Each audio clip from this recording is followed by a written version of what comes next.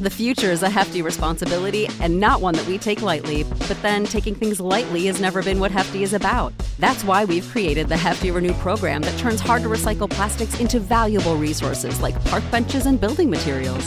To participate, simply fill up an orange Hefty Renew bag with accepted items, tie it up, and drop it in with your regular recycling. That's it. It's that easy. It's time to rethink recycling with Renew. Particular valued resources may vary by geography. More info available at heftyrenew.com. When you need mealtime inspiration, it's worth shopping Kroger, where you'll find over 30,000 mouth-watering choices that excite your inner foodie. And no matter what tasty choice you make, you'll enjoy our everyday low prices, plus extra ways to save, like digital coupons worth over $600 each week. You can also save up to $1 off per gallon at the pump with fuel points. More savings and more inspiring flavors make shopping Kroger worth it every time. Kroger, fresh for everyone. Fuel restrictions apply.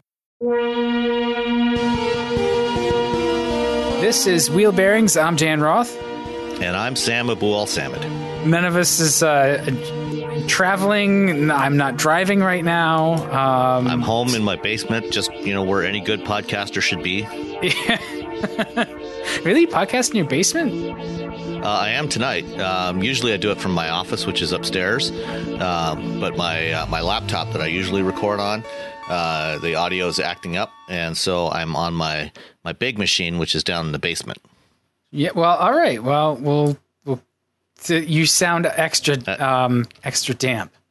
And, I've got a big NVIDIA Titan GTX 1080 GTX powering this machine with an AMD Ryzen 5 and lots of RAM and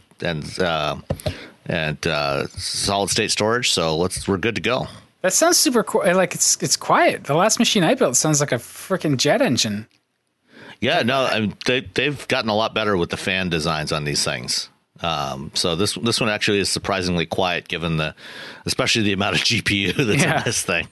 All right, well, we'll take advantage of it. We'll talk about what we're driving, then we're going to talk about the Audi e-tron Quattro, the Cadillac XT4, and you were out in the Lincoln Nautilus drive, so you can fill us in on that. But first let's talk about what we've been in, and it looks like you have been in a couple of things. Yeah, so we've had a couple of weeks since the last recording because you got tied up with some day job stuff last week. So since we last talked, I've been through two very different cars, but both very appealing in their own ways. So first up, I had the BMW 230i, which I can say right now without reservation is my favorite BMW that I've driven at least since the i8. The 230i, the 2 Series right now is about as close as you're going to get to, what were some of the great 3 Series, of the 90s, like the E36 3 Series. It's smaller than the current 3 Series. The 230, the 2 Series in BMW's current naming scheme, anything that starts with an even number is a coupe, convertible, or Grand Coupe, as they like to say. Grand Coupe or Grand Coupe? Well, whatever. Yeah. There's no D in there, so it's Grand GRAN. So a 2, 4, or 6, or 8 series is going to be a 2-door or a 4-door coupe. And then the odd numbered ones, the 3, 5, 1, 3, 5, and 7 are sedans. So they're not that different though. When you like the 4 doors, I don't know. And we don't have to split. Yeah. Regardless, the 2 Series is the smallest of the coupes that they have right now.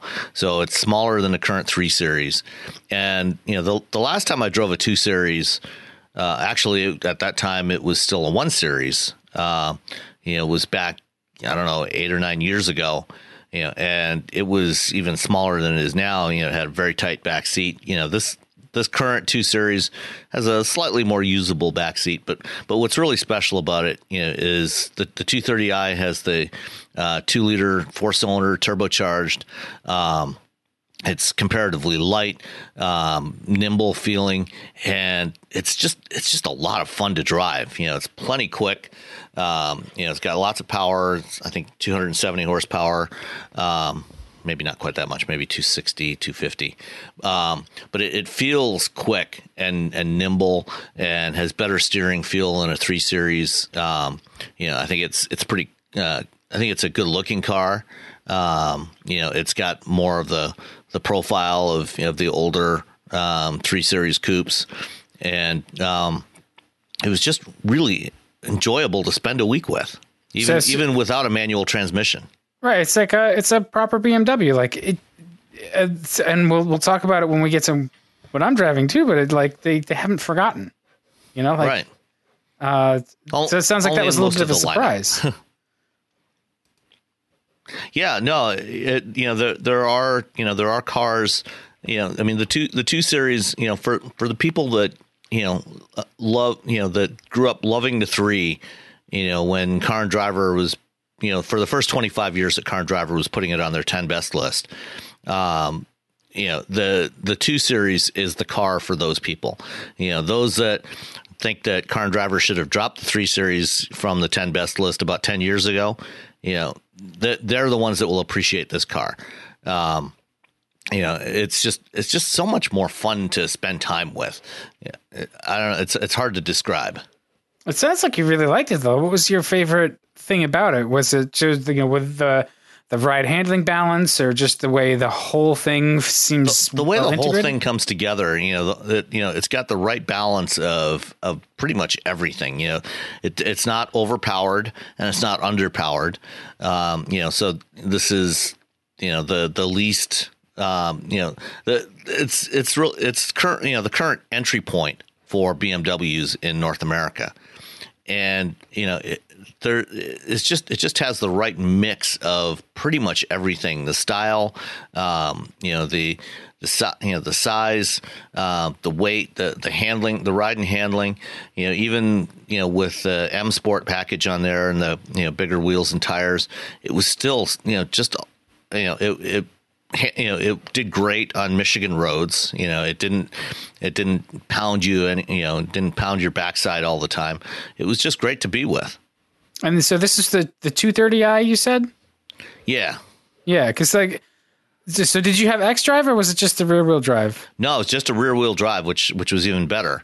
So when going around corners, if you got into it a little bit, you could get the back end to come, to help turn in a little. It had just enough of that. Not so much that it was going to be, doing anything stupid, but just enough to have really a lot of fun with. And, of course, since it's a modern BMW, it's not inexpensive as soon as you start adding some options onto it. Base price on a 230i coupe, starts at only $35,000. The one I had was like $47,000. Well, I mean, that's not too bad. So the M Sport package is usually pretty pricey. That's usually like, I don't know, $3,000 or something ridiculous for some things that say M and the bigger wheels. That's not too bad though. A little $10,000 spread. And the other thing is, it's really remarkably fuel efficient. I got 34 miles per gallon with this thing, and I was not trying hard. And that's with the start stop and all of that stuff. Like it defaults to on, and I'm assuming it. But that that assumes that you actually stop long enough for it to shut the engine off. Yeah, that's true. And it has an 8-speed automatic now. It's an 8-speed automatic. It's got paddle shifters, and the transmission's responsive. You tap the paddles and it switches gears pretty quickly. So there's, I would have obviously preferred a manual, but you can't really get one anymore. And if I had that, I would have had even more fun with it. But this was still a lot of fun to drive. Yeah, I think that it's what a BMW should be. Yeah, I mean, it's kind of it's good to know that they've still got it, in some ways. I remember really, really liking the 1 Series.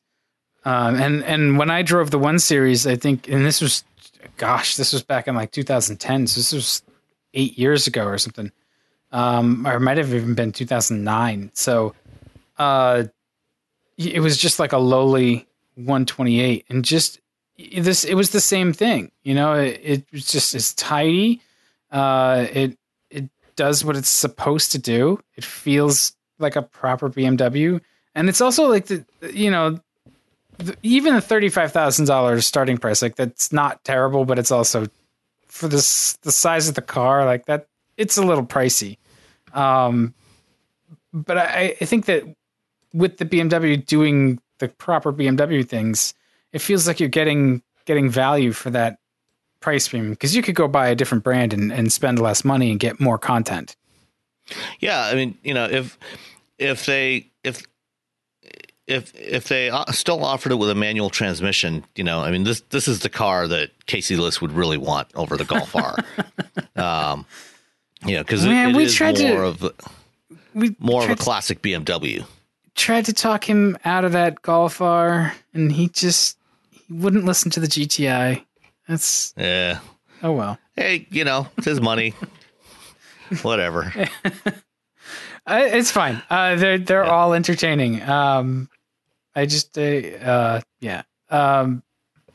surprised. I guess I'm not really surprised that they don't offer it with a manual transmission, but I'm surprised that even BMW is kind of throwing in the towel on it. I figured that they would stick it out to the sort of the very end, because they do everything else the sort of like the BMW way, right? So it just must really not be that. Yeah, I mean, I think that the 3 Series, the base 3 Series, like the 330i, or maybe it's the 340i, and the previous generation M5 were among the last ones that they offered, and the M3 and M4 are the last ones that they offer with a manual transmission. And the new M5, you can't get a manual anymore. So it's down to the 3 Series is the last one, and it's just it's just the way the market is. Oh, wait a minute, yes, you can get it with a manual transmission. Never mind, I misspoke. Wow, you can get the 230i with a manual. So there's the perfect BMW, right? Because assuming, of course, you're willing to deal with the kinds of issues that Casey was dealing with on his BMW, which made it cost a hell of a lot of money to keep it on the road. Well, so like that's not unique to BMW. Like, yeah, it's the price of admission for the premium European brands, because I had some of that same nonsense with the Volvos. It's just that they had no resale value compared to a BMW, but it was some of the same glitches, just sophisticated systems. When they start to age, they start to get finicky and flaky, and I take a step back from the BMWs and their contemporaries, and you look at them and they're almost designed to sail through the typical lease period with very little care and feeding. So they'll get to 60,000 miles pretty much without a whimper.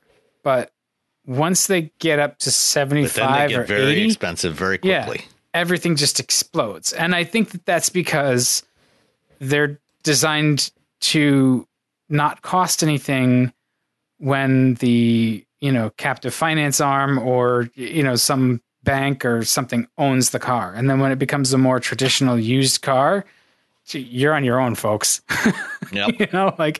They used to have a very much more intensive upkeep regimen. It was, check these fluids and replace and, do all these things at, 15, 30, 45,000 miles thereabout. There was a more, and now it's like that's like the severe service recommendations, and it's basically like, don't do anything and just drive it and make your payments, and then renew the lease. Turn it in. Right. And so you kind of have to expect that. And the thing about BMW is that there's that enthusiast base and some aftermarket support. So it is expensive if you have a shop do it.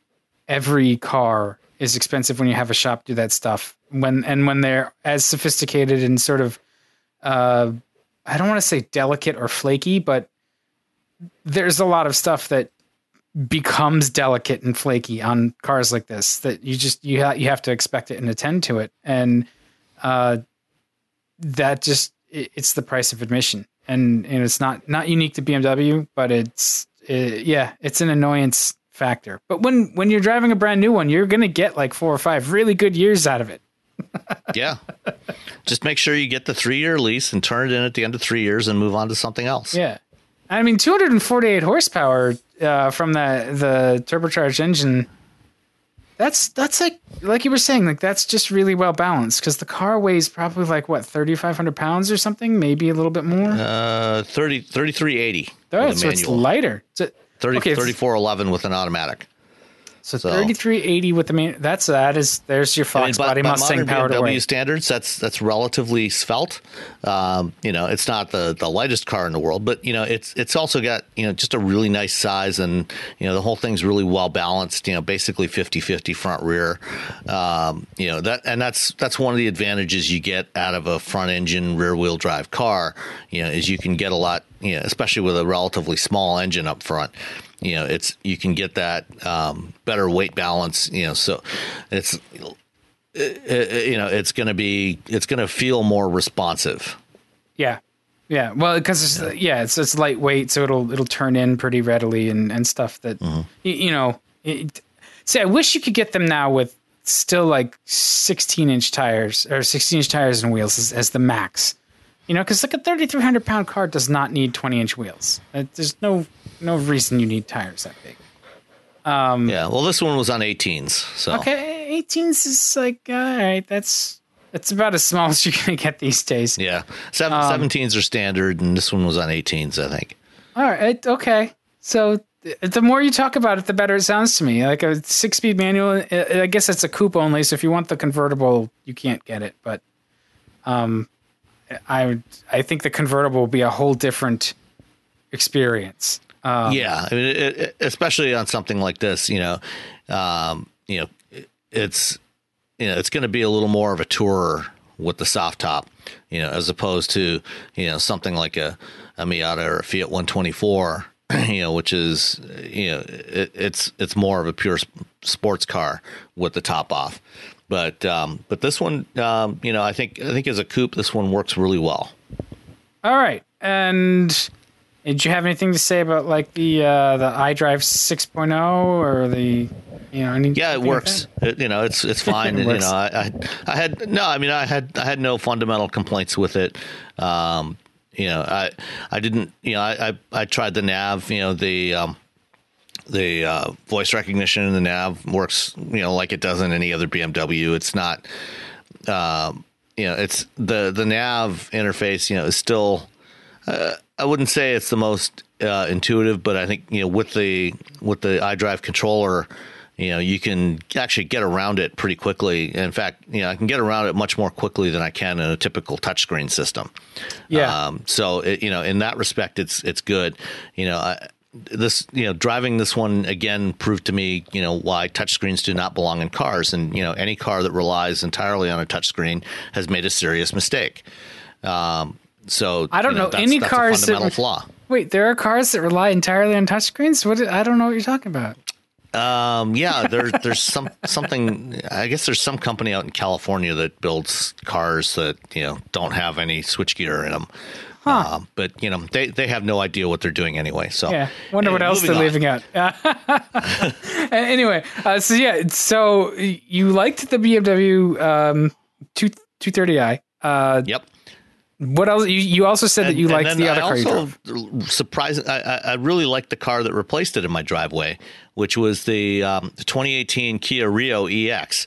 So this is the latest version of the Rio, just launched this year or last year. And I think you had a Rio recently too, didn't you? I did. I had a Rio EX launch edition. So it had the launch edition package, which gives you some of the red accents in the interior. Yeah, I think. This one was also the launch edition. Yeah, so I really liked it. So I'm interested to see what you thought of it. Yeah, there's not a whole lot of affordable cars, new cars available on the market anymore.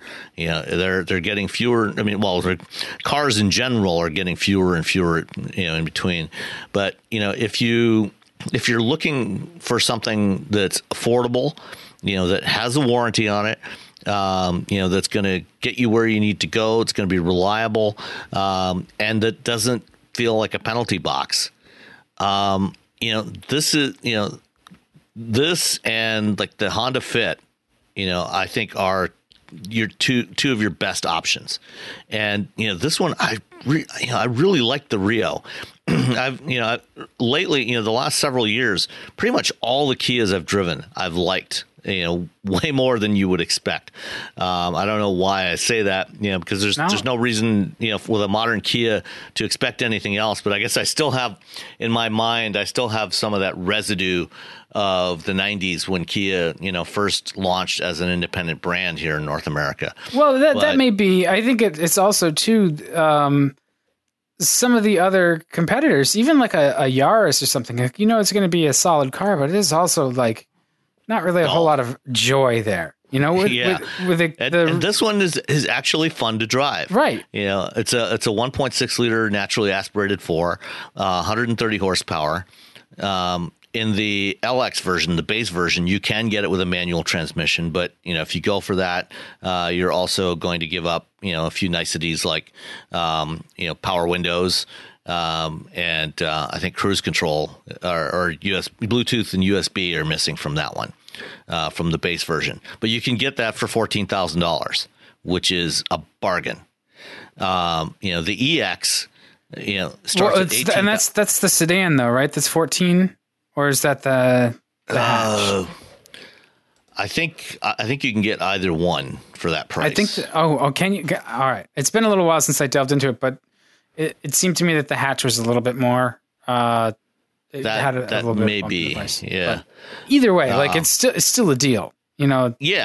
But even if you step up to to the LX or the EX, I should say, which is the top of the line version.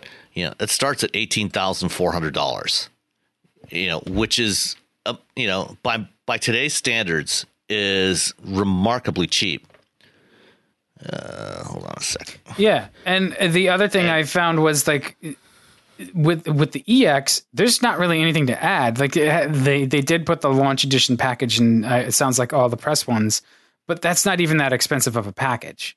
I mean, for that price, you're getting a 7-inch touchscreen audio system. Well, okay, we just had that discussion, but it has support for Android Auto and Apple CarPlay. You get Sirius XM radio in there if you wanted to use such a thing. There's Bluetooth, adjustable seats, split folding rear seats. Adults can sit a pair of adults can sit in the back seat, fairly comfortably. Did you actually find that? Because that was my thought. Was like the back seat seemed small. It seemed like a normal car. It seemed almost like a segment up in terms of size for the front seat. And I felt like they cannibalized the back seat and maybe the cargo space. Compared to a Fit, it's definitely not as roomy as a Fit. But I set this. I'm 5'11", and I set the driver's seat where I would normally put it, and I climbed in the back, and I fit in there. My head was not touching the roof. My knees were not touching the seat in front of me. Okay. I didn't have a whole lot of extra clearance, but average size adults could fit. 2 average size adults can fit in that back seat. You probably don't want to take a cross country road trip in there, but to go out for the evening or something like that, it'll be fine. It's not. Yeah. You're not going to be scrunching yourself in there. In the BMW, first of all, because it's a coupe and you've got that, forward slanting rear window, the back seat's going to be very tight. You won't want to be sitting in the back seat for more than a few minutes at most. But, the Rio, you can sit in the back seat with no problem. And because it's a hatchback, you can also fold down the seats and you've got tons of cargo space back there. And it's got a surprising amount of features for the price point, for $18,000. And like I said, if you get the launch edition, you get red leather front seats, with red accents on the dashboard. And, it actually looks surprisingly nice for the price point. Out the door, including the delivery charge, was just over $20,000. Right. So, that's a deal you're not going to find almost anywhere else. And, this is actually, a surprisingly fun car to drive, even with the automatic transmission. It's fairly nimble. If you push it hard, it'll understeer. It doesn't have a whole lot of grip, but if you know what you're doing, it's one of those cars that it's light enough that you can toss it around, and have some fun with it, without at speeds that aren't going to get you thrown in jail. Yeah, I liked that it didn't have a whole lot of grip because I could drive it aggressively, shall we say? You could drive it to its limits. Yeah, like on an on-ramp at 40. Mm-hmm. Yeah. and because the suspension is relatively simple, so it's you know where the limits are. You can find them. It's not that sophisticated, and that doesn't mean that it's rough or anything. But I think it does have a beam axle in the back, which it brings back. It has a beam axle in the back, but it does have 4-wheel disc brakes, which the Nissan Kicks that I drove a couple weeks ago had drum brakes in the rear. Really? They're doing drums still? Yeah, the Kicks has drum brakes. Why would you do drum? So I don't understand. Like they're cheaper and lighter. Are they really cheaper though? Oh yeah, they're definitely cheaper than discs. But there's more components. But it's more expensive to manufacture calipers. It's a more complex system to do disc brakes. Huh. I would assume that like because drums are so much older and you got all those like springs and wheel cylinders and the other thing is especially on the rear wheels, for the parking brake, that actually adds some extra complexity. Oh, that's right. You've got to put a stupid disc brakes. Yeah. You might, depending on how you do it, it might be a drum and hat, or the caliper may have a mechanism in there that ratchets the piston out when you pull the parking brake lever. So it does add some cost and complexity. So doing drum brakes is actually a lot easier on the rear and a lot cheaper. Huh. Yeah, I mean they don't perform as well, but they're definitely cheaper. I mean, so drums. It's, not to go on a complete tangent. They do work, and they self-energize. They're just harder to modulate. Yeah, and in the rear, they're fine, whatever. Yeah, since your front brakes are doing, especially on a front-wheel drive car like this, your front brakes are doing 90 to 95% of the work most of the time. So your rears are just kind of along for the ride anyway most of the time. But ideally, you want discs all around because discs are much more linear in their behavior. You increase the pressure by 100 psi and you get a certain amount of extra brake torque, and you add another 100 psi and you still get the same amount of incremental brake torque. With drums, it's very nonlinear. Yeah, don't they need that every like little bit of extra pressure gives you more and more torque. They need that like initial shot to move all the stuff, and then because they self-energize. Like you said, they're a challenge to modulate because they're actually like they break harder and harder and harder kind of on their own. So, yeah. And on the rear brakes, on the rear axle, that can actually be a real problem. I mean, who doesn't like to spin? But of course, for that price point, you do even on the EX, you do give up a few things like, you don't get a push button start. You have an actual physical key that you have to insert into a slot and turn to start the car. Oh, the horror. I know. I will say though, because we always get cars. It's a major sacrifice, but these are the things we do for our listeners. Yeah, exactly. I will say because we get cars with push button starts all the time now, and like the keyless entry and stuff, it does take you. Sometimes it takes the whole week, and you never get used to the fact that like, oh yes, I need to pull out this device and manipulate it to get into the car and then to start the car. Well, it does, this one does have keyless entry, so you press the button on the key and it unlocks the doors. But then you do have to flip. It's got the little switchblade key thing where the blade pops out of the fob, and then you stick that in and do your thing with it. Yeah, it takes a little while to get used to again. That's all. Yeah, and the fuel economy on this thing was great. Got 35 miles per gallon, which was better than the label. There's really not a whole lot to complain about. Like I say, if you want a new car that is very affordable, if you don't have the budget for a BMW or a lot of other mainstream cars, this is a great choice. And, Kia, for the last 3 years in a row, they have ranked on top in the J.D. Power Initial Quality Survey. And they've also been, Hyundai has also, in the last couple of years has moved up into second place. So, their quality scores are really good, better than, any of the premium brands from either Japan or Germany. Yeah. Like they make a good product, and every one that I drive, I'm impressed with. I will even go as far as to say I like the Rio better than the Fit, even though you're giving up some of the sort of flexible interior, outfitting or just capability. I mean, the Rio just seems like such a sort of honest little car, and it's straightforward to drive. Everything works like it's supposed to.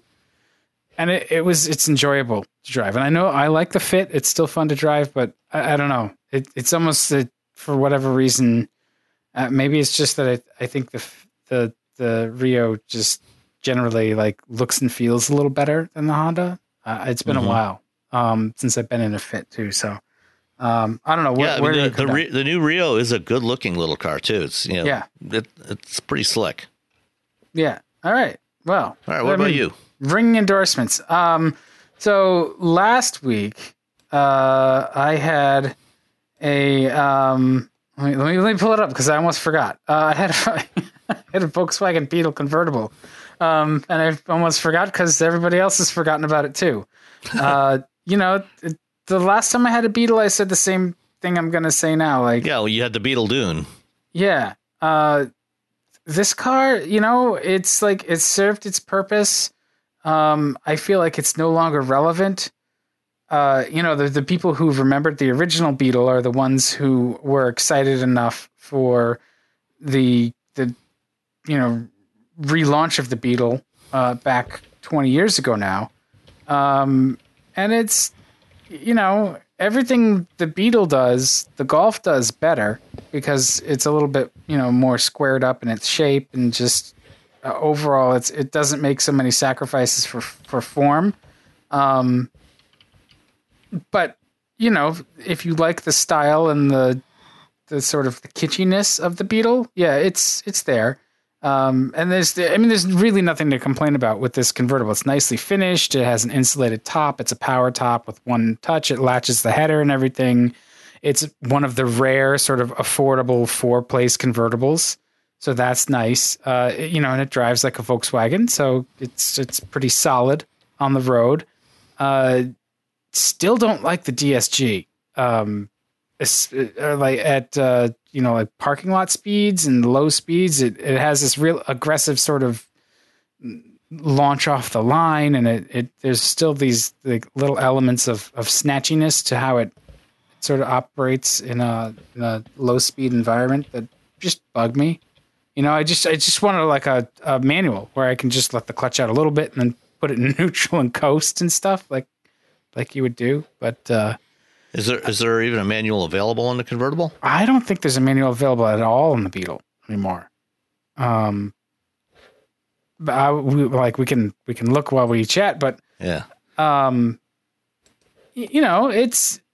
it's the Beetle convertible. There's not a whole lot to say about it. It's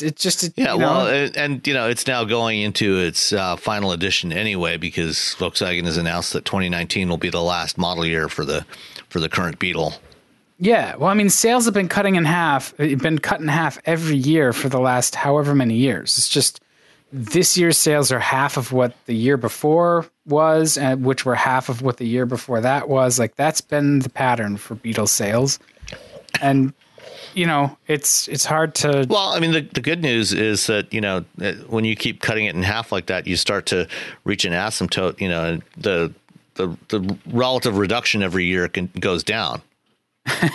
as you approach zero, that curve flattens out. Didn't think of it that way. At a certain point, you have zero buyers for the car you have bothered to make, which is a problem for them. Which is why it's going away after the 29 model year. Yeah, and 19 model year. Yeah, and it's fine. Like it is what it is. It's a stylistic exercise at this point, and I think any enthusiast sort of like stuff has sort of been excised out of it, exercised out of it. There's not really any sort of high performance variant, it'd be great if it was set up with Golf R drivetrain. That would be kind of interesting. It does nominally have the same engine that's in the Golf R. It's a 2-liter 4-cylinder turbo. Yeah, it's unfortunately, unlike the Golf R, it only has 174 horsepower. Yeah, it feels really down. Like it's not slow, and it doesn't feel winded, but it's not. Well, I mean, this is the same output as this version of the engine that's in the Touareg, which I drove a few months back. And in the Touareg, I found it incredibly underwhelming. Yeah, I guess it's I just expect more out of that engine because I know it can do more. And right, I don't know. That's naturally aspirated power levels. So why bother with a turbo? Especially for a 2-liter. I mean, you got to wonder why they even bother to put a 2-liter turbo in there. Why not just 174 horsepower is what you typically get. Somewhere in that 170 to 180 range is what you typically get from a naturally aspirated 2-liter. So why even bother with a turbo? And it's not like you're getting huge gobs of torque either. I mean, it's only 184 foot-pounds. This is about the same output as the 1.5 liter in our Honda Civic. Yeah, and then the Civic's probably torqueier. That probably has a broader torque curve because of the smaller engine with the turbo on it. Just that tends to be the thing.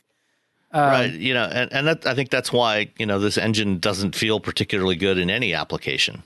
Yeah, it just, I mean, and it's fine in the convertible because, again, it's kind of one of those who cares? You don't have the convertible to go fast, and the rest of the chassis is, it's a Golf chassis, so it does okay, but it's the Beetle is set up like it's a Boulevardier of Boulevardier. It's not it's a car to go to. It's a cruiser. Yeah. I did like the design touches. It is nice. It had the wood look trim across the dash, and the ergonomics are very good in it. The seats are mostly comfortable, I did find it interesting that with the convertible, Volkswagen usually does a good job with things like that, especially seats. Yeah. Their seats are usually really good. Yeah, I mean, there's not really a whole lot to complain about either. It's just overall, it's kind of it's a shrug, and I think that's why it's dying with a whimper. It doesn't even, me as a Volkswagen enthusiast, that was the first air cooled VWs were sort of my entree into real car enthusiasm. And I just, I can't get worked up for the Beetle. So that tells me something. Maybe it's me. I don't know. But I also thought it was interesting with the convertible. The seats, they're vulnerable to getting water spots, in the rain and stuff. So the car. So it stains if you get spots on there. Yeah, I mean, I don't know if they're actual stains, but you could definitely see that there was water spots on the seat from where, and I figured it out because it rained while I had it. You open the door and the water comes off the roof and it lands on the seat. Oh, the lower seat. I thought somebody had taken it to the beach. The sort of gutter that's on the top is not really draining the water the right way. Yeah, well, I mean, it's a convertible, so I mean, I think the water just goes where it goes. If you look at them, there's usually they try to. They fold the fabric around to create a rain gutter on there, but it's not always as effective as you'd like it to be. Yeah, I think that was the case. It was not as effective. But it's a convertible for now. This is one of the few convertibles that's under $30,000 that will seat more than two people, and do it in a little bit of a fashion. But yeah, I don't think you can get a manual with it. And I honestly, I don't think anybody cares. Mm-hmm. Well, and like you said, I mean, I think in general, people have largely stopped caring about the Beetle, which is why sales have been dropping and it's going away that next year. Although there are some reports that it will return in a few years, but as an EV next time. That's fine. You know what? Bring it back when it makes sense, or if they need to make a splash. I'm fond of the Beetle in concept. Well, what would be fun is if they did an electric Beetle and made it rear wheel drive. You put the motor in the back. That's, I mean, I think that as we start to see more electric platforms, that kind of thing may be more flexible, because you're not packaging the same kind of a powertrain as an internal combustion engine, right? So you have a little bit more size flexibility, and so we'll be able to see maybe some more of those different stylistic exercises happen with the same component set. Maybe it's just the same problem, just a different shape. I don't know. Yeah. But well, before we leave the topic of the Beetle, I've got a little side story here. For those that aren't aware, back when before the new Beetle was reintroduced as a production model, there was a concept car in the mid '90s. The Concept One. The Concept One. I did. It was in high school art class. I did a linoleum block print. Oh, did you? Of the Concept One. Yeah, I carved it out with my knife, and yeah. Well, the designers of the Concept One were Freeman Thomas and Jay Mays, and both of whom went on to join Ford after their tenures with the Volkswagen Group. Freeman Thomas for many years led the Ford's West Coast Design Studio, their advanced design studio, and Jay Mays actually rose to become the VP of Global Design at Ford. So he was in charge of all design for a number of years until he retired at the end of 2013. Anyway, Mr. Mays has resurfaced in the past few days. While I was out in California the other day, an announcement came across the wire that he has a new job. Can you guess where Jay Mays is now? I do know the answer is, I don't know the exact name of the company, but I know it's an appliance company. Yes. Jay Mays, the designer of the Volkswagen Concept One and longtime Ford design boss, is now the chief design officer for Whirlpool. So Whirlpools are now going to look like Volkswagens with Whirlpool cues, because that's what he did at Ford. Basically, like the Ford 500. If you ever wondered why it looked like a contemporary Passat, was because Jay Mays was like, make it look like a Passat with Ford cues. Yes, but taller. I mean, yeah, I think that bulbous. was in. That's the rumor. I was not actually there. Yeah, I think they kind of built in some of the Beetle curvature into the roof line of that one. So it was kind of a mix of Beetle and Audi A6. But blown up even more. Yeah, I mean, I don't really have anything to say about it, but Jay Mays, like any good, I think automotive design figurehead, has a bit of controversy that follows him around about whether he's really, really good or he's, sort of just coasting, overrated, and copying what other folks have done. And again, I don't actually have anything to say about it because I don't think you can comment on that from the outside looking in. When you rise to a design director, you're a leader. You may actually do very little design, but your job at that point is to inspire and motivate the team. Exactly. So, and the reality is that in the automotive world, there is never just one person that's responsible for the design of a vehicle, especially, I mean, with rare exceptions, like at some very small companies, for example, Franz von Holzhausen at Tesla, I think, he is largely responsible for the shape of Teslas. Henrik Fisker at his companies, he's been largely responsible for what his two companies have created. But in general, at any larger automaker, there's never just a single person. I mean, there might be one person who, typically the way the design process works is, they will, a whole bunch of all the designers in the studio will submit sketches, and from those they will select some themes, and then that the theme that ultimately gets chosen for production then gets worked on by a whole bunch of people to refine it, to turn it into a production model. So there may be one person who came up with the basic concept of what the car is going to look like, but ultimately there's a whole bunch of hands involved in what the final version looks like, for better or worse. And that's just the reality of it. It's you can't do it with just one person anymore. Well, and any good designer is going to have hits and misses, right? You have a career, you hopefully it's long. There's going to be some stuff that's more successful than others. If you don't have some misses, as a designer, then you're not pushing hard enough. Yeah, and the other guy who I think consistently comes in for criticism, which I feel is really undue, is Chris Bangle. Yes, I'm not in love with everything he's done. With that 7 Series. Yeah, but, there were some follow-on vehicles that actually were pretty decent. So look at it now. Okay, that 7 Series, yes, when it debuted, it was not the most elegant thing. But it moved. By the end of its run, it was better. They had cleaned it up, and that kicked off the E90s.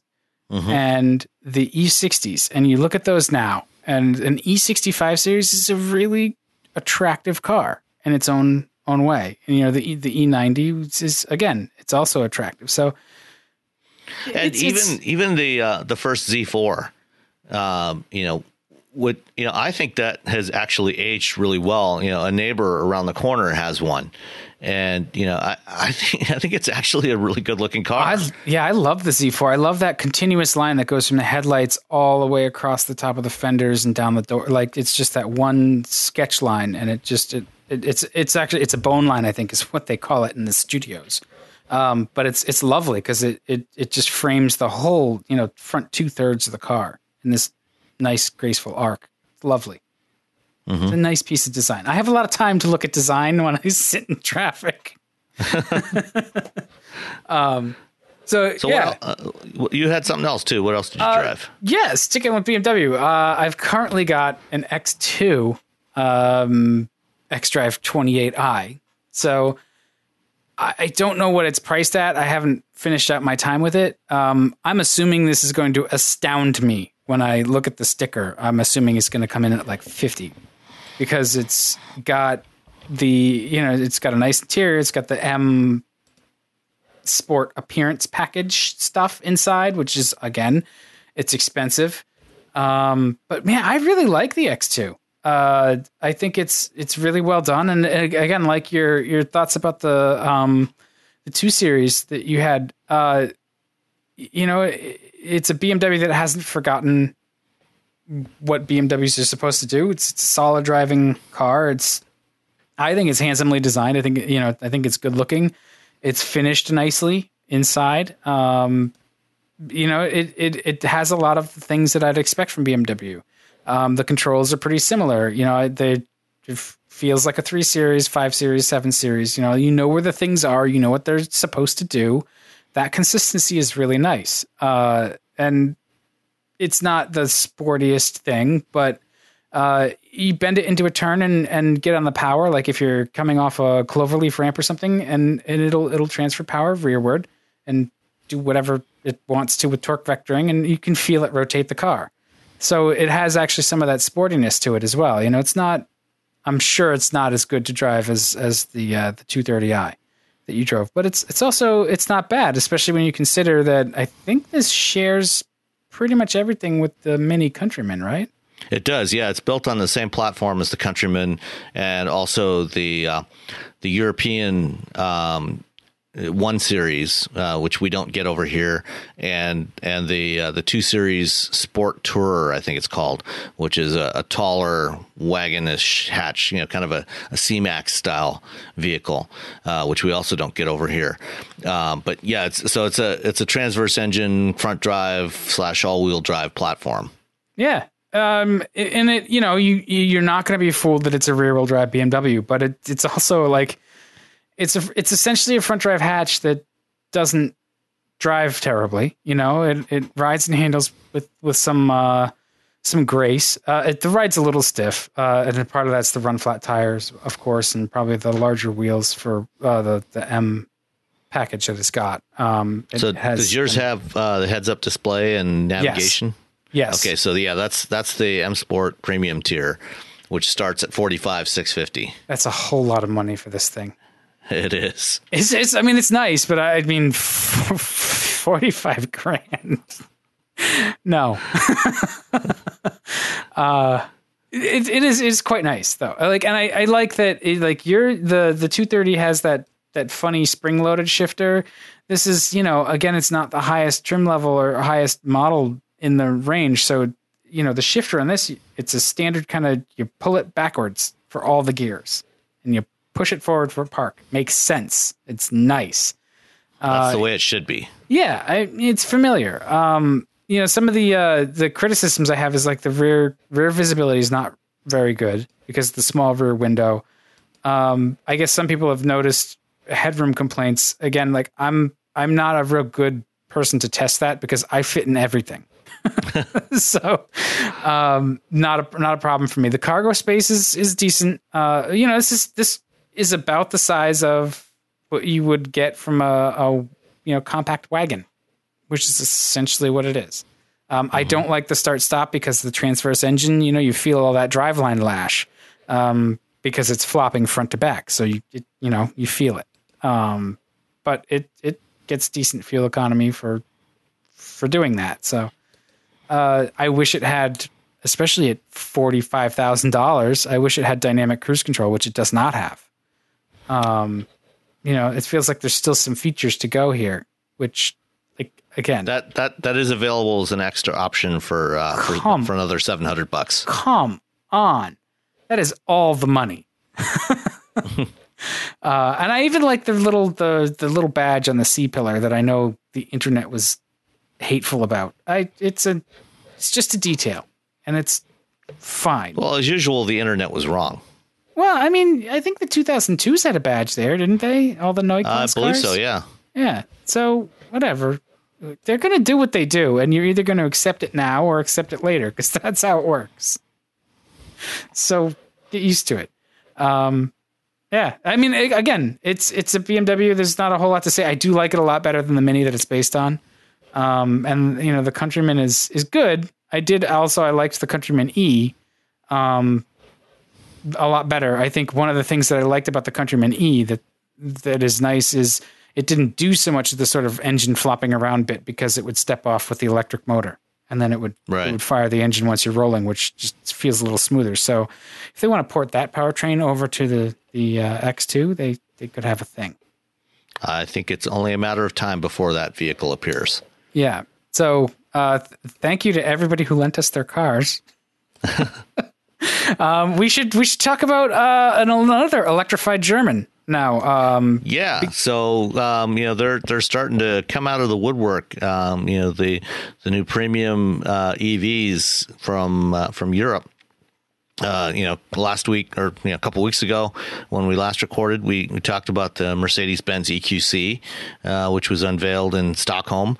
And this week I was in in San Francisco on Monday for the global reveal of the new getting all confused. The Audi e-tron Quattro, which it's a crossover.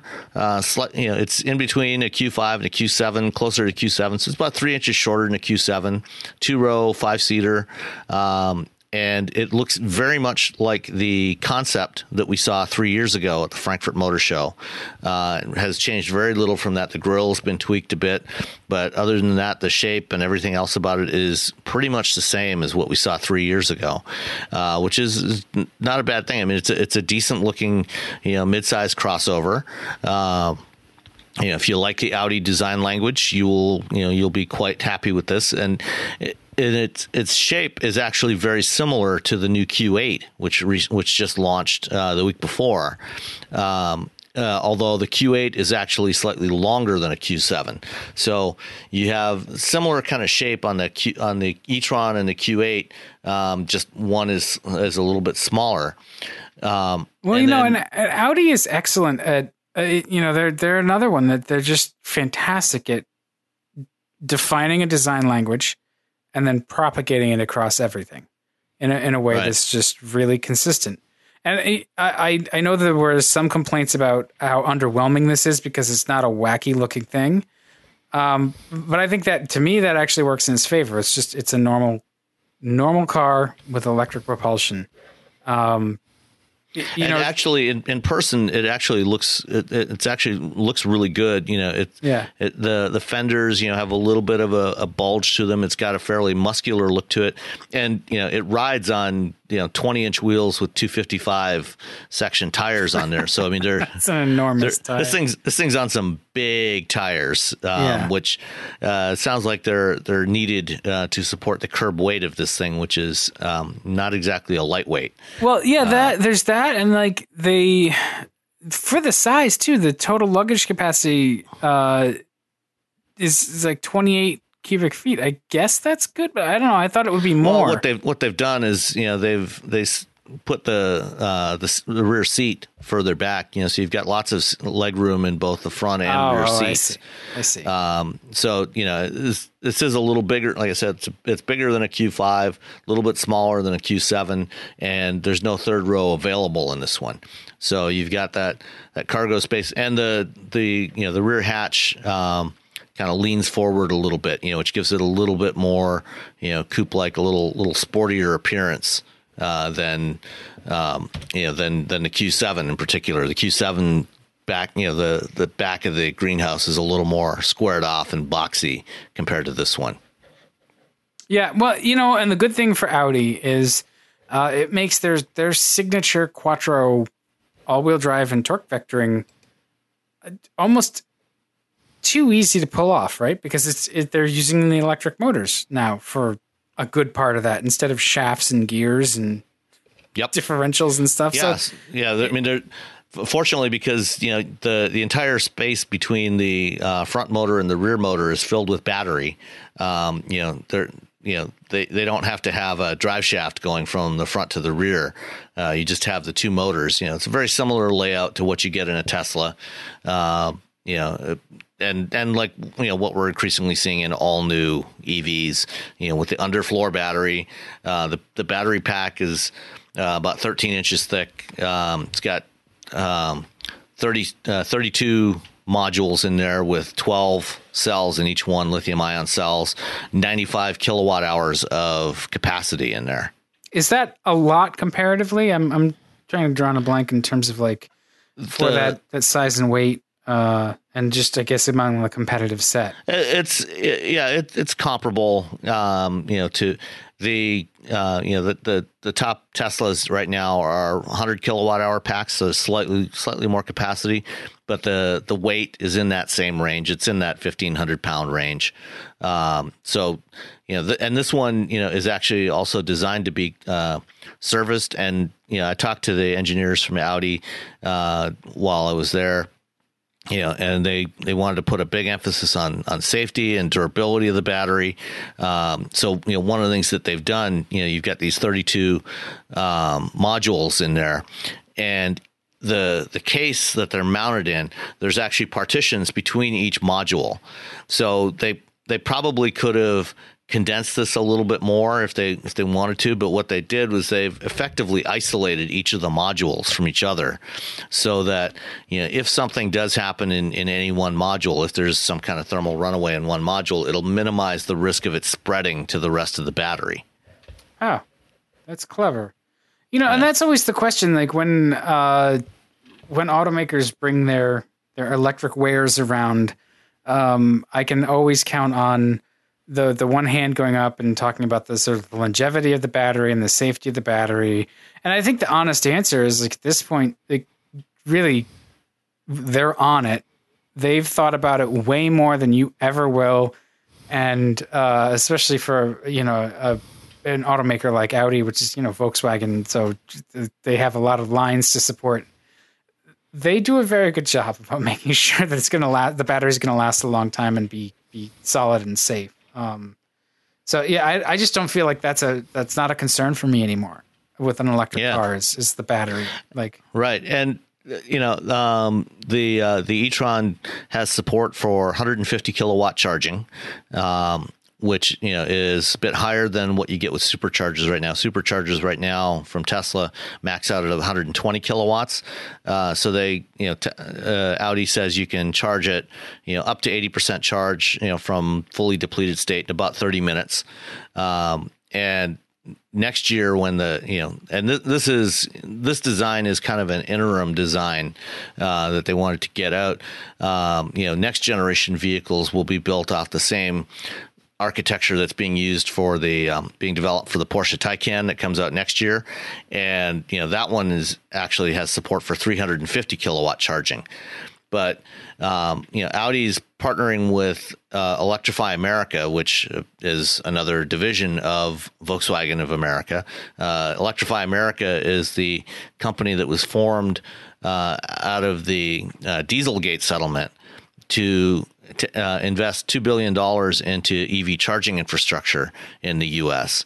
And so they're in the process of, they've started building out their network of stations. And what they're doing is they're following a similar kind of approach to what Tesla did with the supercharger stations, where instead of concentrating them on the east and west coasts and just a smattering in the middle of the country, they're actually doing a more even distribution across the entire country and hitting, I think it's something like 120 miles, every 120 miles along all the major highways, there will be an Electrify America station, and all of the stations will have, these are by middle of next year, they will have 500 locations up and running. So are those like every 120 miles east-west or north-south or both? Basically spread pretty much east-west. Okay. So initially, like the first phase, they're building out in several phases over the next 3 or 4 years. So the first phase, will be 500 stations across 40 states and 17 major metropolitan areas, and every one of those locations will have, depending on where it is and what the expected demand is, they'll have from 4 to 10 charging points.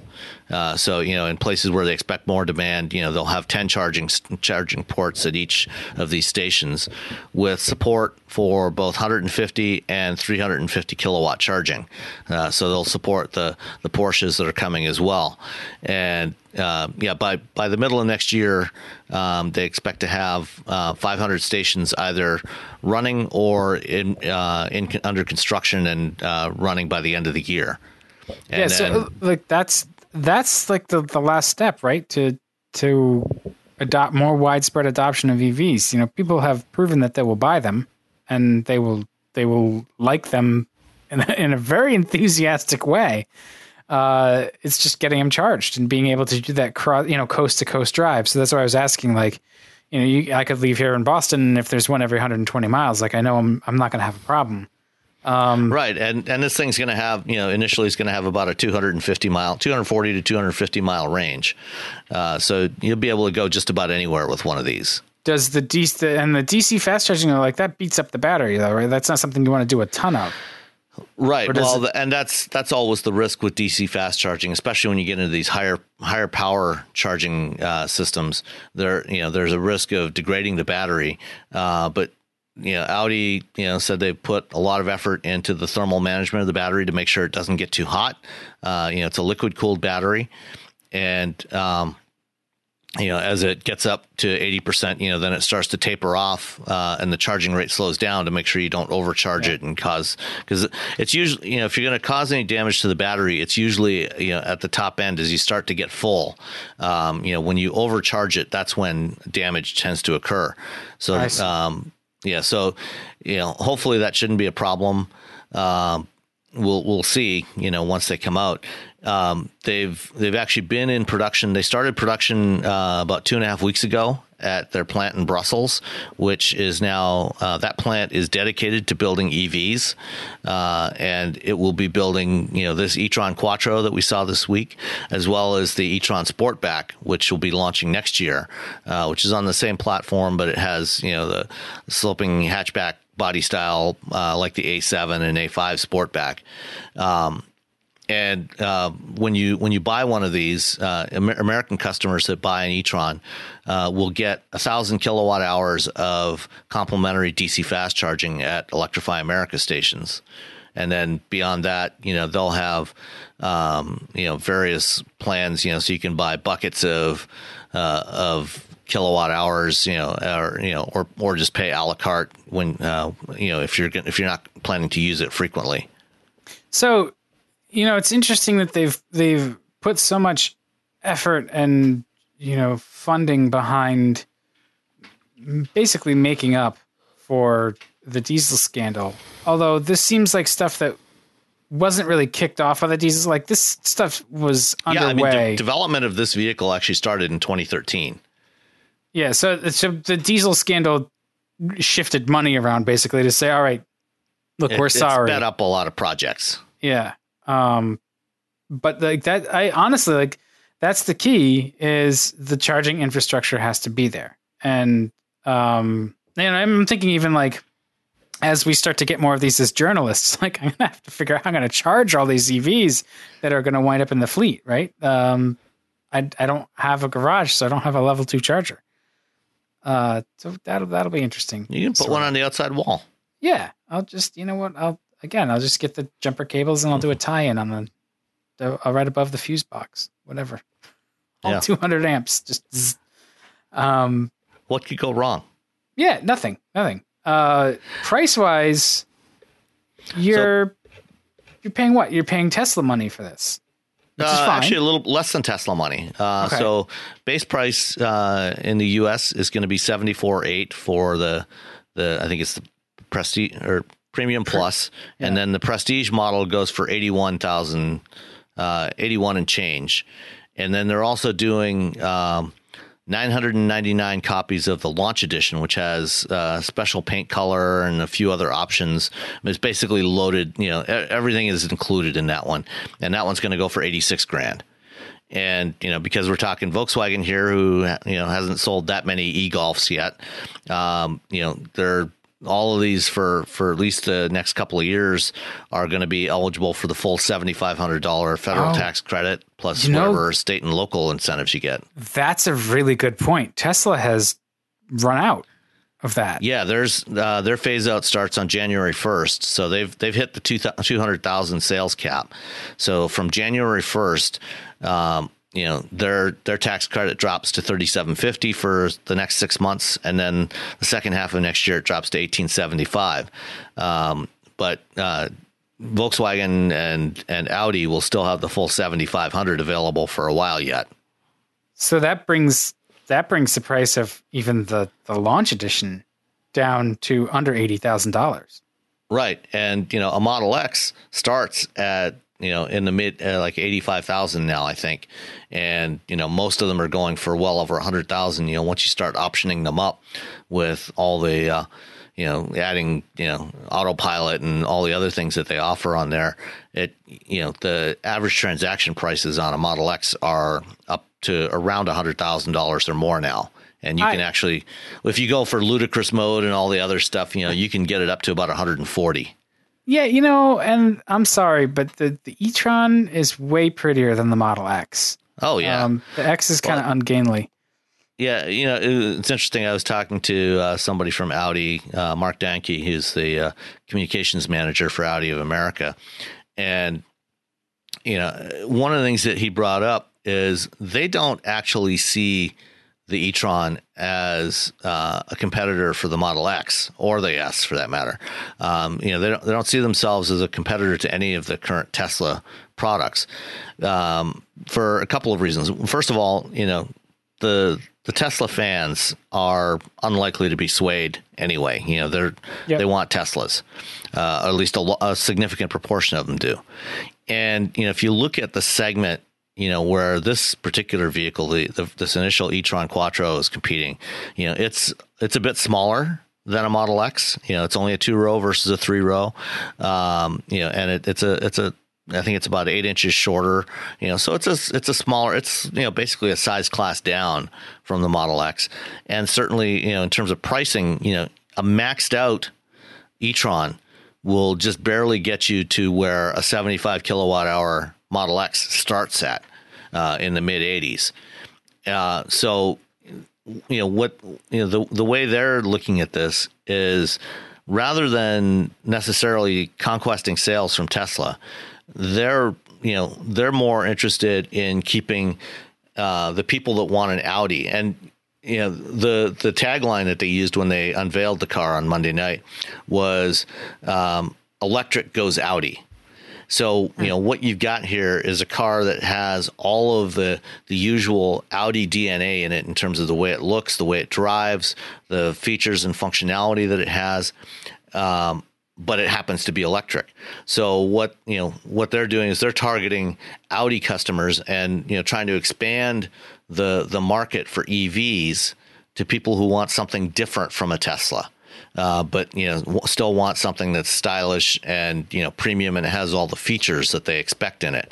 So it'll be interesting to see how that plays out. But I think that's actually probably a smart move, at least initially. For the first vehicle or two that they for the next couple of years until they get themselves more established as a serious player in the EV marketplace. Yeah, well, and I think too, because the diesel issue has been such a thing, those who want efficiency in their Audi SUV are going to have a place to go now. And the Q7 TDI was not cheap. No. So if you can't get that, you can get this, and it's got that conversation starter powertrain, just like a TDI, right? And it because image is part of it, or just sort of having that neat technology kind of thing. Audi has made its bones with some technology, and I think that still holds true. Where they say we do it the Audi way, we do it like nobody else, and I think that's important to the buyers too. It looks really well turned out. I have no doubt that the materials and fit and finish are going to be top notch, because it's Audi and they know how to screw a car together. Yeah. So and the competition is just really starting to heat right up with all of these different EVs. Jaguar, now Mercedes, now Audi. There's going to be a lot of choice. Porsche in a couple of months, and yeah. And we saw the BMW iNext also, but we don't really need to talk about that one. One other neat feature of the e-tron is it'll be the first car on the market in Europe, at least, with virtual mirrors.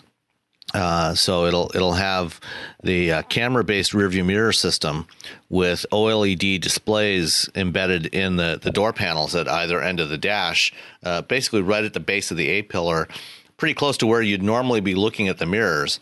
We'll have these OLED displays, and then sticking on a thin little stalk sticking out where the mirror would normally be are a couple of cameras that are looking back, and the advantages to that, they said that their head of development, I was in a roundtable with him on Monday afternoon.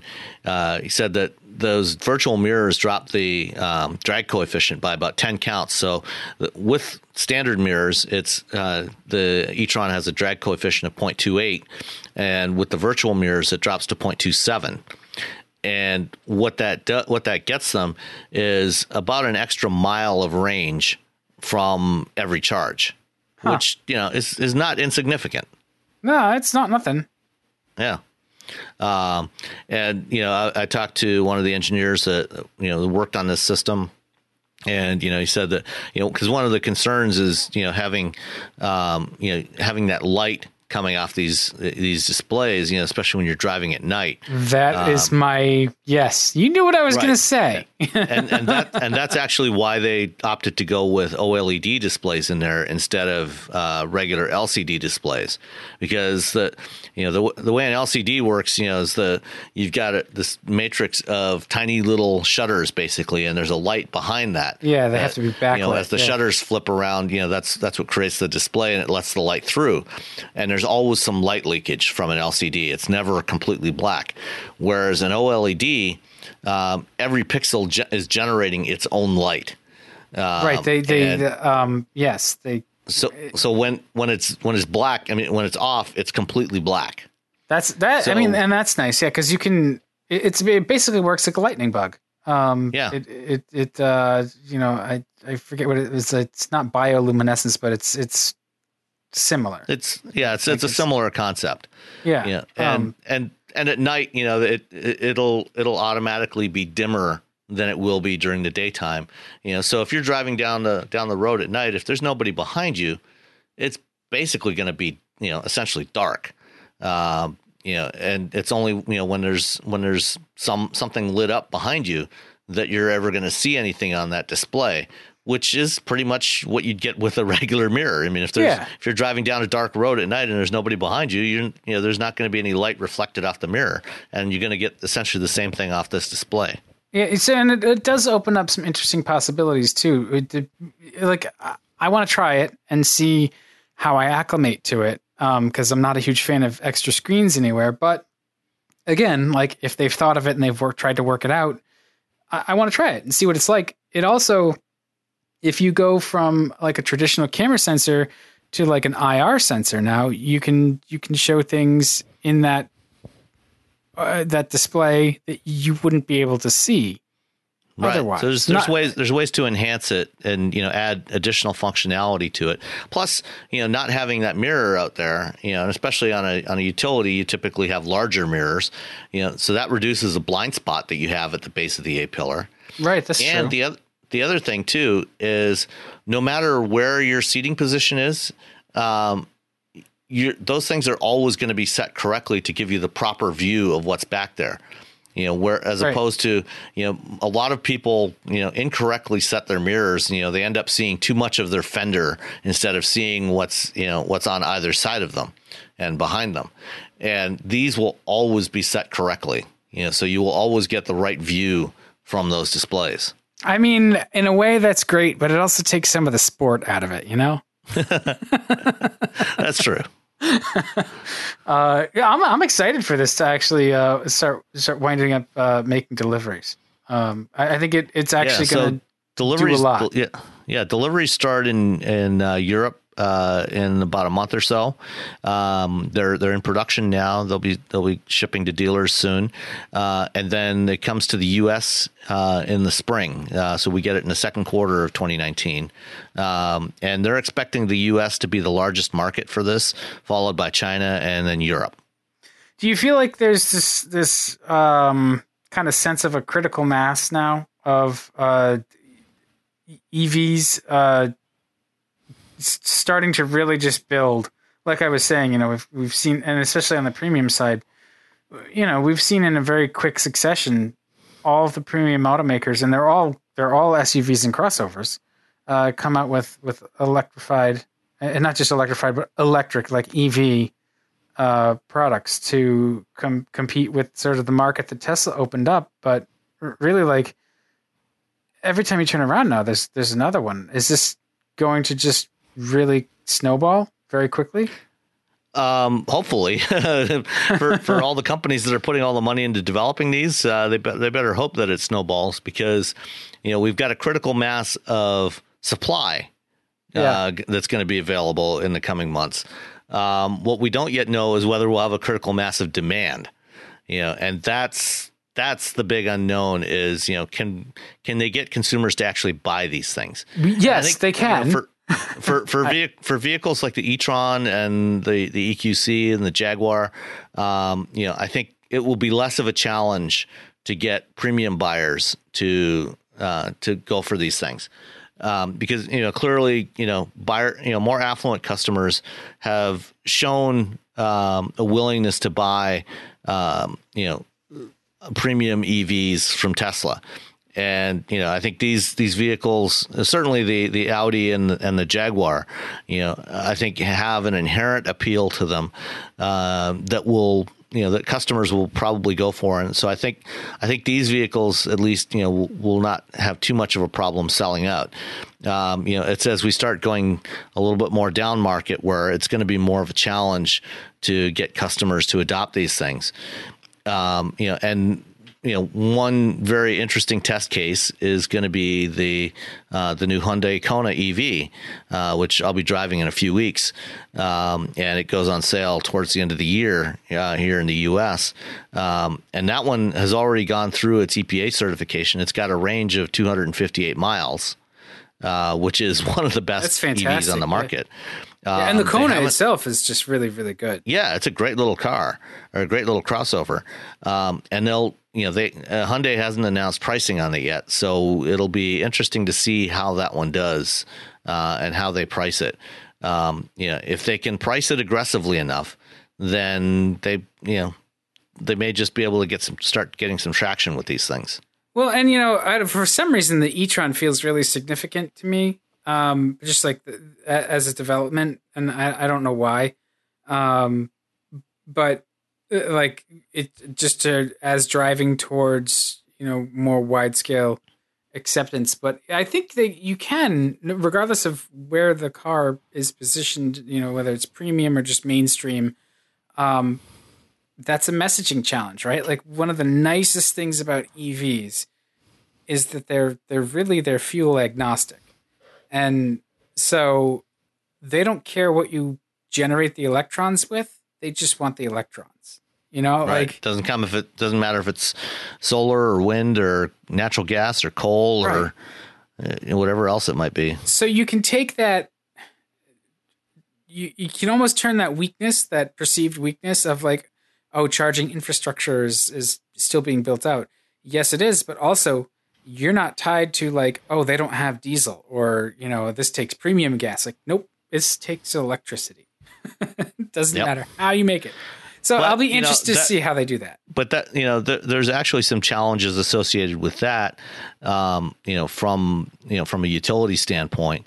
And, this is one of the things that my company, works with companies on, is figuring out where to locate charging stations, because it's not as simple as just saying, following along, along an interstate, and every 120 miles you drop one of these down.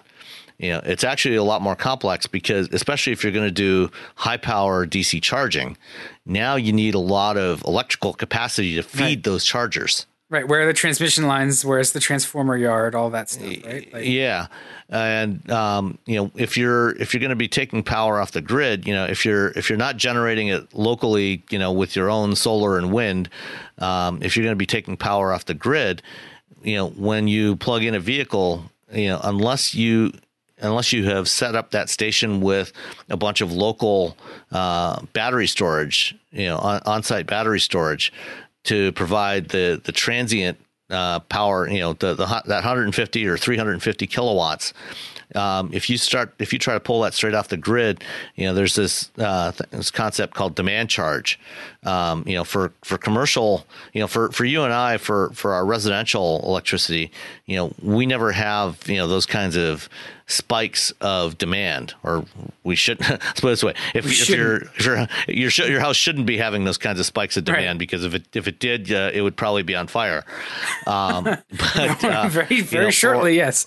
Yeah, for a lot of commercial applications, you get spikes of demand. So I mean, for residential, we typically just pay a flat rate per kilowatt hour, and it might, oftentimes it's two rates, peak and off peak rates, but one of two rates per kilowatt hour, no matter how many kilowatt hours we use, it's just straight up metered. But for commercial applications, they do demand charges, and so the amount that they pay actually is based on whatever the peak rate is during a month. So if at some point they're pulling a megawatt of power at any particular location, even if 98% of the time during that month they're only pulling 100 kilowatts for a business, they get charged based on that megawatt, because the utility has to build up capacity for the peak. So they charge a rate based on whatever your peak is. So that's why you've got a lot of places that are looking at using stationary batteries to shave off those peaks and reduce those peaks, and reducing the demand charges. Yeah. For charging stations, if you're going to be charging a bunch of vehicles at high power, all of a sudden you've got very high demand charges potentially if you don't set it up in the right location and do it the right way with local battery storage. Well, so that's a whole other podcast topic, really, because when you consider that one of the selling points of an EV is its environmental friendliness, well, when you're talking about a lot of batteries, that's not exactly a sort of light impact on the environment, given the materials that are in batteries. Now, I know that with local battery storage, you could use older tech, like lead acid, but still, that's lead and acid just chilling. Well, yeah, there's other chemistries you can use, and for stationary storage applications, the chemistries are different, because you've got a different kind of use case for those batteries than you do for in vehicle, and plus, those batteries will typically last a longer period of time. They would have a different life cycle than an in-vehicle battery. But still, you're right. There are, no matter what kind you use, there's certain materials that can be problematic. Yeah. But it's something that we probably, we need to figure out how to do it. Oh yeah. I'm not saying that these are roadblocks. These are challenges. And so it's an interesting thing to think about and to talk about and to watch how it gets solved. It's a good thing we've got a lot of retail space that's opening up with the death of shopping malls, because we'll be able to just bulldoze the malls and build battery storage facilities. It'd be great. Yeah. Well, where this gets interesting though is you start talking about autonomous mobility services, autonomous ride hailing with using EVs. Those vehicles, for the business case to work for those vehicles, they need to be operating all the time. They need to be in use, and you don't want them sitting around, on a charger for several hours a day. So that means that you're probably going to be doing DC fast charging on those vehicles. Like GM and Cruise, they set up their first depot in San Francisco to support their launch next year. In the Embarcadero area, they've got a depot with 18 DC fast chargers in there to charge their autonomous Bolts. And they're going to need multiple of those around. But one of the potential ways to there's a number of ways to get around that problem. One is battery swapping. And if you're talking about a fleet, where the fleet, whoever's operating the fleet knows the history of all the batteries. You can make the charging asynchronous from the re-energizing of the vehicles. So you can put the batteries on a trickle charge, and just swap in a fully charged battery into the vehicle. Yeah, there's going to be some interesting stuff that happens. Yep. So it'll be cool to watch it all get solved. I would. There's this thing too, like autonomous vehicles that technology is coming. But really what we need to do is figure out how to actually reduce the use of vehicles and, take vehicles off the road. And by just saying these fleets are going to go to driverless cars. And so you've either not made a change or you've actually added traffic. Because when your business model is to give rides, yes, you want that car in use every second possible to generate revenue, versus a privately owned car where we actually want to try to reduce the usage or, some other way to make those things more efficient and productive when they're parked. Do they feed their power back into the grid to sort of smooth out, peaks and valleys in the demand? And so there's lots of ideas and lots of interesting things to watch. And if you're interested in more getting more help with that whole area, just reach out to Navigant Research, and we'll set you up with some consulting work, and we'll be all good. And if you want to, we're doing shameless plugs. If you want to sell EVs, let's talk, because I would really love to do a car account, and car advertising sucks. So, let's talk about a couple of other things. You get to see a very classic showdown here, right? The Cadillac XT4, you got to do the drive, and then you got to do the Lincoln Nautilus drive. So, what are your impressions of both of those? Well, first of all, they're not direct competitors, right? The XT4 is a compact, so it's going up against the likes of the MKC, the Lincoln MKC, and actually the vehicles that Cadillac's chief engineer Todd Pollock identified as the benchmarks for the XT4 were the X1, the BMW X1, and the Audi Q3, which I thought was interesting because they're both smaller, quite a bit smaller than the XT4. Right. That makes me think that they picked those so they can say, well, the XT4 is actually larger. Yeah, well, that is more. Part of it. It's the XT4 is closer in size to the Q5 and the X3. The thing about the XT4 is, there's a lot I liked about it. I think overall it's executed really well. And in describing it, the designer talked about the design, this is a little brother to the Escalade, and, kind of made the analogy, to a Great Dane puppy. A Great Dane puppy, even when it's small, it's still got big features. It's got big floppy ears and big paws and everything. And then it kind of grows into those. And, he talked about the XT4 design as kind of being that Great Dane puppy, so it's got big features, on the small body, and, talking about things like the headlights and the taillights and the wheels, big wheels pushed out to the corners. And in fact, on the road, especially, it's actually really good looking. I think it has a good stance to it. It's fairly sporting and athletic. It's not a groundbreaking design by any stretch, but I think overall it's pretty well done. It's got good proportions to it. Yeah, the design is way more successful than that analogy. I mean, because everything looks proportional, like you're saying, like the headlights and taillights and wheels and just the overall features, they look appropriate for what it is. So it doesn't look like it's carrying around like an escalated headlight cluster. Right. But okay, if that's how they want to justify it, fine. It's a good looking compact crossover. Well, those headlights, especially the running lights, the signature running lights there, they're actually pretty big. I mean, if you look at how long those things stretch, how far back up the fender they go and down to the bumper, they're actually pretty good size, and similarly the tail lights are, pretty long, stretching all the way up to the roof. But nonetheless, I think, overall it's a pretty successful design. It's not, like I said, it doesn't really break any new ground. But it works and it fits in with the Cadillac design DNA. Similarly on the inside, everything, is there, it's the materials are good.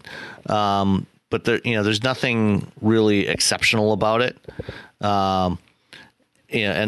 There's nothing new or really terribly interesting, but it's good.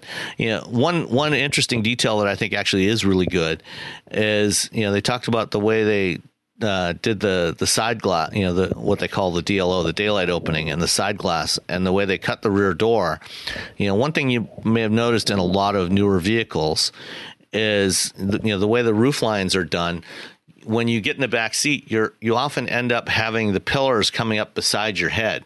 And if you look out to the side, you'll be looking at the inside of the pillar instead of out the window. And so you get kind of this claustrophobic feeling around you sometimes. And they deliberately designed the rear glass, to stretch back further. And so when you sit in the back seat of the XT4, if you turn and look sideways, you're looking out the window. So it has a more open feeling in the back seat. And, the back seat, for the size of the vehicle is actually surprisingly roomy. Yeah. I mean, overall, I think it's a nice, clever design. It's a car in terms of the segment that Cadillac has needed for like 5 years now. So it's good that it's finally here. How does it do? So on the road, the the driving dynamics are generally pretty good. It's available with adaptive dampers, and the sport version, and also in the premium luxury version. So the two top trim levels, you get adaptive damping in there. So, it's got a really good combination of ride quality and handling capability. The steering, the weighting is good, but, there's not really any real feedback. So it goes around corners pretty well, but you don't have that. If you're really going to push it, you don't have the kind of feedback you would want if you're going to really drive more aggressively. The engine's got enough power. It's actually an all new engine. It's the first application of this new the larger 4-cylinder engine that they're doing for smaller vehicles. So it's, even though, GM has had a 2-liter turbo for several years now, this is an all new design that's more efficient. It's got new variable valve lift and timing system. It's about 15 kilograms lighter than before. And it also has GM's first application on a 4-cylinder of cylinder deactivation. So it can shut off 2 cylinders under light load conditions. And, during the time we drove it, I never noticed, if it was cycling on or off between 2 and 4-cylinder mode. It was completely seamless. The 9-speed automatic transmission worked really well. It was very smooth. But I don't know, it's just something overall about driving it just kind of left me a little underwhelmed. And I think what it is, is when I think the car that the vehicle I would really compare this most to is actually the Acura RDX. And I think one of the things that kind of bugged me a little bit about this is when you start looking at the pricing for the XT4, it starts at like $36,000. That's not terrible. But the one, the Sport that we drove for most of the day came out to $58,000. It's starting to get expensive. Yeah, for a compact premium crossover, it's a bit on the pricey side, especially when you compare it to the RDX. The RDX A-Spec that I drove back in June was $48,000. It was $10,000 less than this. And it was more fun to drive. That's what gets. I don't know about the rest of the segment that the XT4 is competing in, but the Acura stuff tends to be like fully loaded for a really great price, and like you said, excellent to drive. Especially when you get the A-Specs. So that's tough competition. I wonder if. I think the thing that bugs me about GM's approach to pricing these is, they nickel and dime you on a lot of the things that you would expect should be included in a vehicle like this, especially if you start comparing it to mainstream, like the driver assist stuff, the adaptive cruise control and lane keeping. These are features that are now becoming standard equipment on cars like the Honda Civic and the Toyota Camry, and in fact, pretty much anything with a Toyota badge on it. And on this car, it was an extra $1,500 for that driver assist package. It makes me wonder if, in their obsessive pursuit of benchmarking the Germans for everything, they've benchmarked some of their practices in terms of pricing options. Where what they really should do is, make it standard, and you know what, just cut your margins to the bone, so you can get out there. And their margins are probably like, look, I don't run GM, so. Well, I wouldn't want them to cut their margins to the bone, But what I'm saying is, a premium brand, this is where you make your money. Right, I get it, but be prepared to undercut your competitors and offer that sort of easy superlative, right? Like, the Germans, they're nice, and we're also nice, but we don't charge you for that stuff. It just comes on every one of them because we feel that it's important. Like that's a real sort of easy thing to separate you from the automakers that you've arguably been chasing for the last 30 years. So I don't know. There's some nice details, especially inside, like, the pockets along the side of the center console. One of the things that Todd Pollock talked about was, they made them a little bit wider than on a lot of cars, and there's no ridges on the inside. So, if you drop a coin in there, which often happens, you can stick your hand down in there and fish it out. Which is something you often can't do. So a lot of these things, if you drop something down in there, you're never going to get it out. So little details like that were good. And the updated Cadillac Q infotainment system is much improved. Right. Yeah, it's it has much a more knob responsive. Now. It has it's got a center control knob, which is a good thing. And it works better. They've got features like the they've got support for Amazon deliveries. So if you get one of these, if you you can have packages delivered right to the cargo area of the vehicle. The Amazon delivery person will get a one-time code to open up the tailgate, and they'll stick the package in there and close it, and then be on their way. So some nice features like that. But overall, it was totally competent, totally competitive. It just didn't break through in any area. I mean, and maybe that's just what Cadillac needs. But in the past, we've seen Cadillac struggle when they try to do this stuff, and it's too bad because the product is generally good, but their sedans are getting killed. You know what I mean? Well, everybody's are, but especially Cadillacs. And the CT4 and or the ATS and the CTS are going to be replaced soon by the new CT5. So that'll be coming. I suspect we'll probably see that either at the LA Auto Show or the Detroit Auto Show. See that one coming out. And they're going to have more crossovers added to the lineup as well, just as everyone else is doing. Yeah, and they need to. So if you want a Cadillac sedan, now is your chance. Yeah. And it's all right. So let's talk about the Lincoln, the Nautilus, which is sort of like the same. Meet the new boss, same as the old boss. It's just got a nose job on it, but. So the Nautilus is the artist formerly known as MKX. Lincoln has finally decided that the MK branding across all their vehicles was, shall we say, unsuccessful. And totally random. There was no rhyme or reason to it for the most part, and so they're abandoning that. They're going to names. So the Navigator always had a name, but starting with the Continental, when that replaced the MKS, it got brought back the Continental name. The Nautilus is a new nameplate for Lincoln, and that replaces MKX. When the MKC gets its redesign in the next year and a half or so, it's going to be rebadged as the Corsair. We've got the Aviator. Corsair, I will just remind everybody, Corsair is an Edsel model name. Okay, moving on. But I think the association they're going for is the World War II fighter jet, the Navy fighter jet. Okay. All right. And that was to go with Aviator and Navigator. Sure. And I think the Corsair was with the F4U Corsair. I mean, besides you, who else, who else knows that, that Edsel's had any name but Edsel? Oh, come on. Ranger, Pacer, Corsair.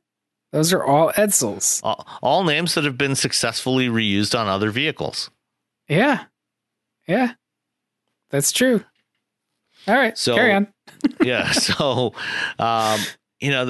the approach that Lincoln has taken over the last few years has been interesting. Besides bringing back names, they took a look at what Cadillac and other brands were doing, and they realized that trying to emulate Cadillac's approach of taking on the Germans directly, was going to take way too long. Cadillac's been at this for 15 years. And they still struggle to be taken seriously against BMW and Mercedes and Audi. It's been hugely expensive for them. And it's not an approach that Ford really wanted to make that kind of investment in.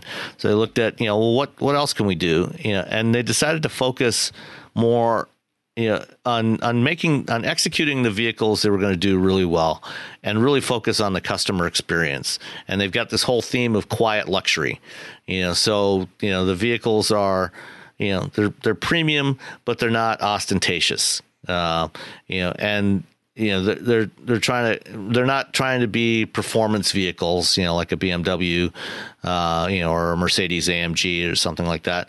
They're trying to be, trying to create a sense of serenity, and, reducing stress for the driver and the other vehicle occupants. And I think, the Nautilus does that. It does that really well. It's not exciting, but, they set out a path for themselves and they've executed on that path. And so, some of the things they did, in addition to the new nose, the new Lincoln face on this thing, which I think actually works really well on this body. They've done things like they extended the acoustic laminated glass from the front door windows to the rear door windows. And you've got active noise cancellation, standard equipment on here. And, so when you're driving down the road, no matter what road surface you're on, and this is something I forgot to mention about the XT4, driving out of Seattle, there's, on the first stretch of Interstate 5 out of Seattle, it has a particularly coarse texture to the road. And there was a lot of road noise transmitted up into the XT4. From that road surface. And I mean, any vehicle is going to be noisier on that one, but it seemed unusual for a vehicle like that. Yeah. But, so the Lincoln, the Nautilus, in general is a very quiet, serene place to be. But it's also got things like adaptive damping. So, when we drove it on some twisting mountain roads, it did surprisingly well. It never wallowed or anything. You bend it into a curve and it would take a set, and then up to the limits of physics, it would just hang right in there. Yeah, I mean, so I guess this is my broader question about that though is like, I noticed this when I drove the MKX with the Nano engine. It definitely had plenty of power.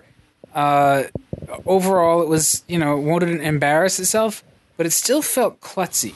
Like, it didn't really want to be doing those kinds of things. Like, yeah, okay, I'll hang on through the curve, but I really don't like this. You know what I mean? Like, it wasn't a joy to drive in that sense. It was just, it drove like an edge.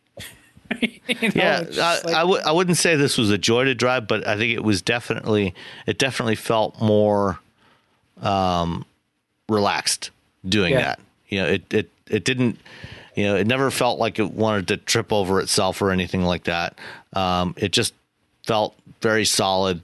I mean, it certainly didn't feel nimble, but it did exactly what you would expect of it. It was totally competent, but in a different, in a way that fit with that overall theme. So it's not like it was that it ever gave you any impression that it wanted to be something more. It's like, this is what I am, and I'm going to be really good at it. Sure. And like, I think that's exactly what Lincoln needs. Like, they don't need to chase Cadillac. They don't need to chase the Germans. Right. They need to chase Lexus, which I've said for years. And I think that their product is finally pretty much there. I don't know what the hell they're doing with messaging, and neither do they. But the cars themselves are good. I want to see the MKC get a little better now because, it's getting replaced pretty soon anyway. So, it's approaching the end of its life cycle. Yeah. But these are stopgap cars anyway. And the Lincolns are going to get, Lincoln SUVs and crossovers are going to get the new Ford platforms that they just previewed that we talked about a few weeks ago, a few months ago now. Starting with the Aviator. Yeah. So, there's just a spark of life at Lincoln. Let's see if they can make a fire. And, the base engine, they've dropped the 3.7 liter V6, and it's got the 2 liter turbo in there now, which, is, again, kind of when you look at it in the context of what this vehicle is trying to be, 250 horsepower, 258 foot-pounds of torque, that's fine. It's more than enough. The V6, you've got 335, but there's plenty here in this for this vehicle. Yeah, the thing I didn't like about the Nano was it has certainly healthy numbers. It doesn't have that off the line low end torque that the Turbo Forest do now. With that just broad torque curve. And I maybe it was just the way it felt, but it was like if I want the power, I really need to poke at it, and it may not be the engine at all. It may just be the way it's calibrated to be responsive. Well, it might also be the transmission. When you drove it, it had the 6-speed gearbox in there. The Nautilus has Ford's new 8-speed transmission. Okay. So I think it certainly felt better in here than it did in the MKX did. All right. We'll go with that. I think it's good looking. I'm surprised they got that nose to work with the back end much more successfully than the MKZ.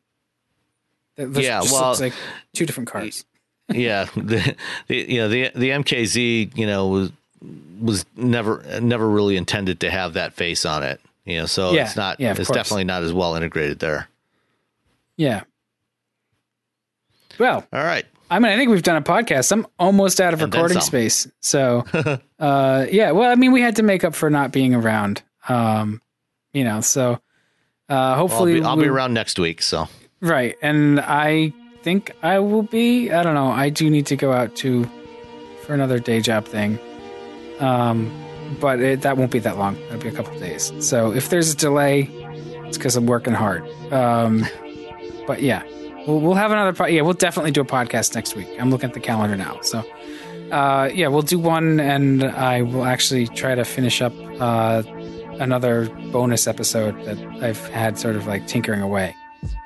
So we'll have some more content for you folks. In the meantime, you can send us emails and find us on social media and leave us reviews and comments and all of the things. And thanks for listening. Thanks, and we'll see you next time.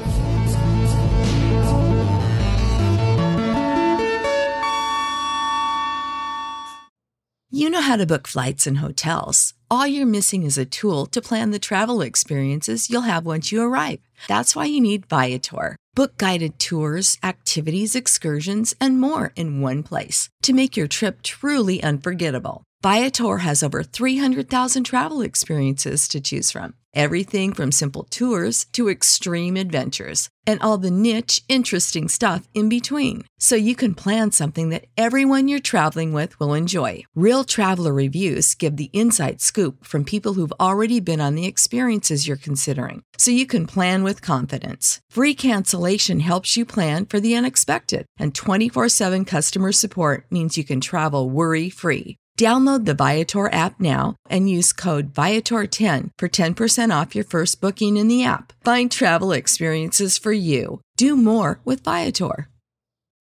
When you need mealtime inspiration, it's worth shopping Kroger, where you'll find over 30,000 mouth-watering choices that excite your inner foodie. And no matter what tasty choice you make, you'll enjoy our everyday low prices, plus extra ways to save, like digital coupons worth over $600 each week. You can also save up to $1 off per gallon at the pump with fuel points. More savings and more inspiring flavors make shopping Kroger worth it every time. Kroger, fresh for everyone. Fuel restrictions apply.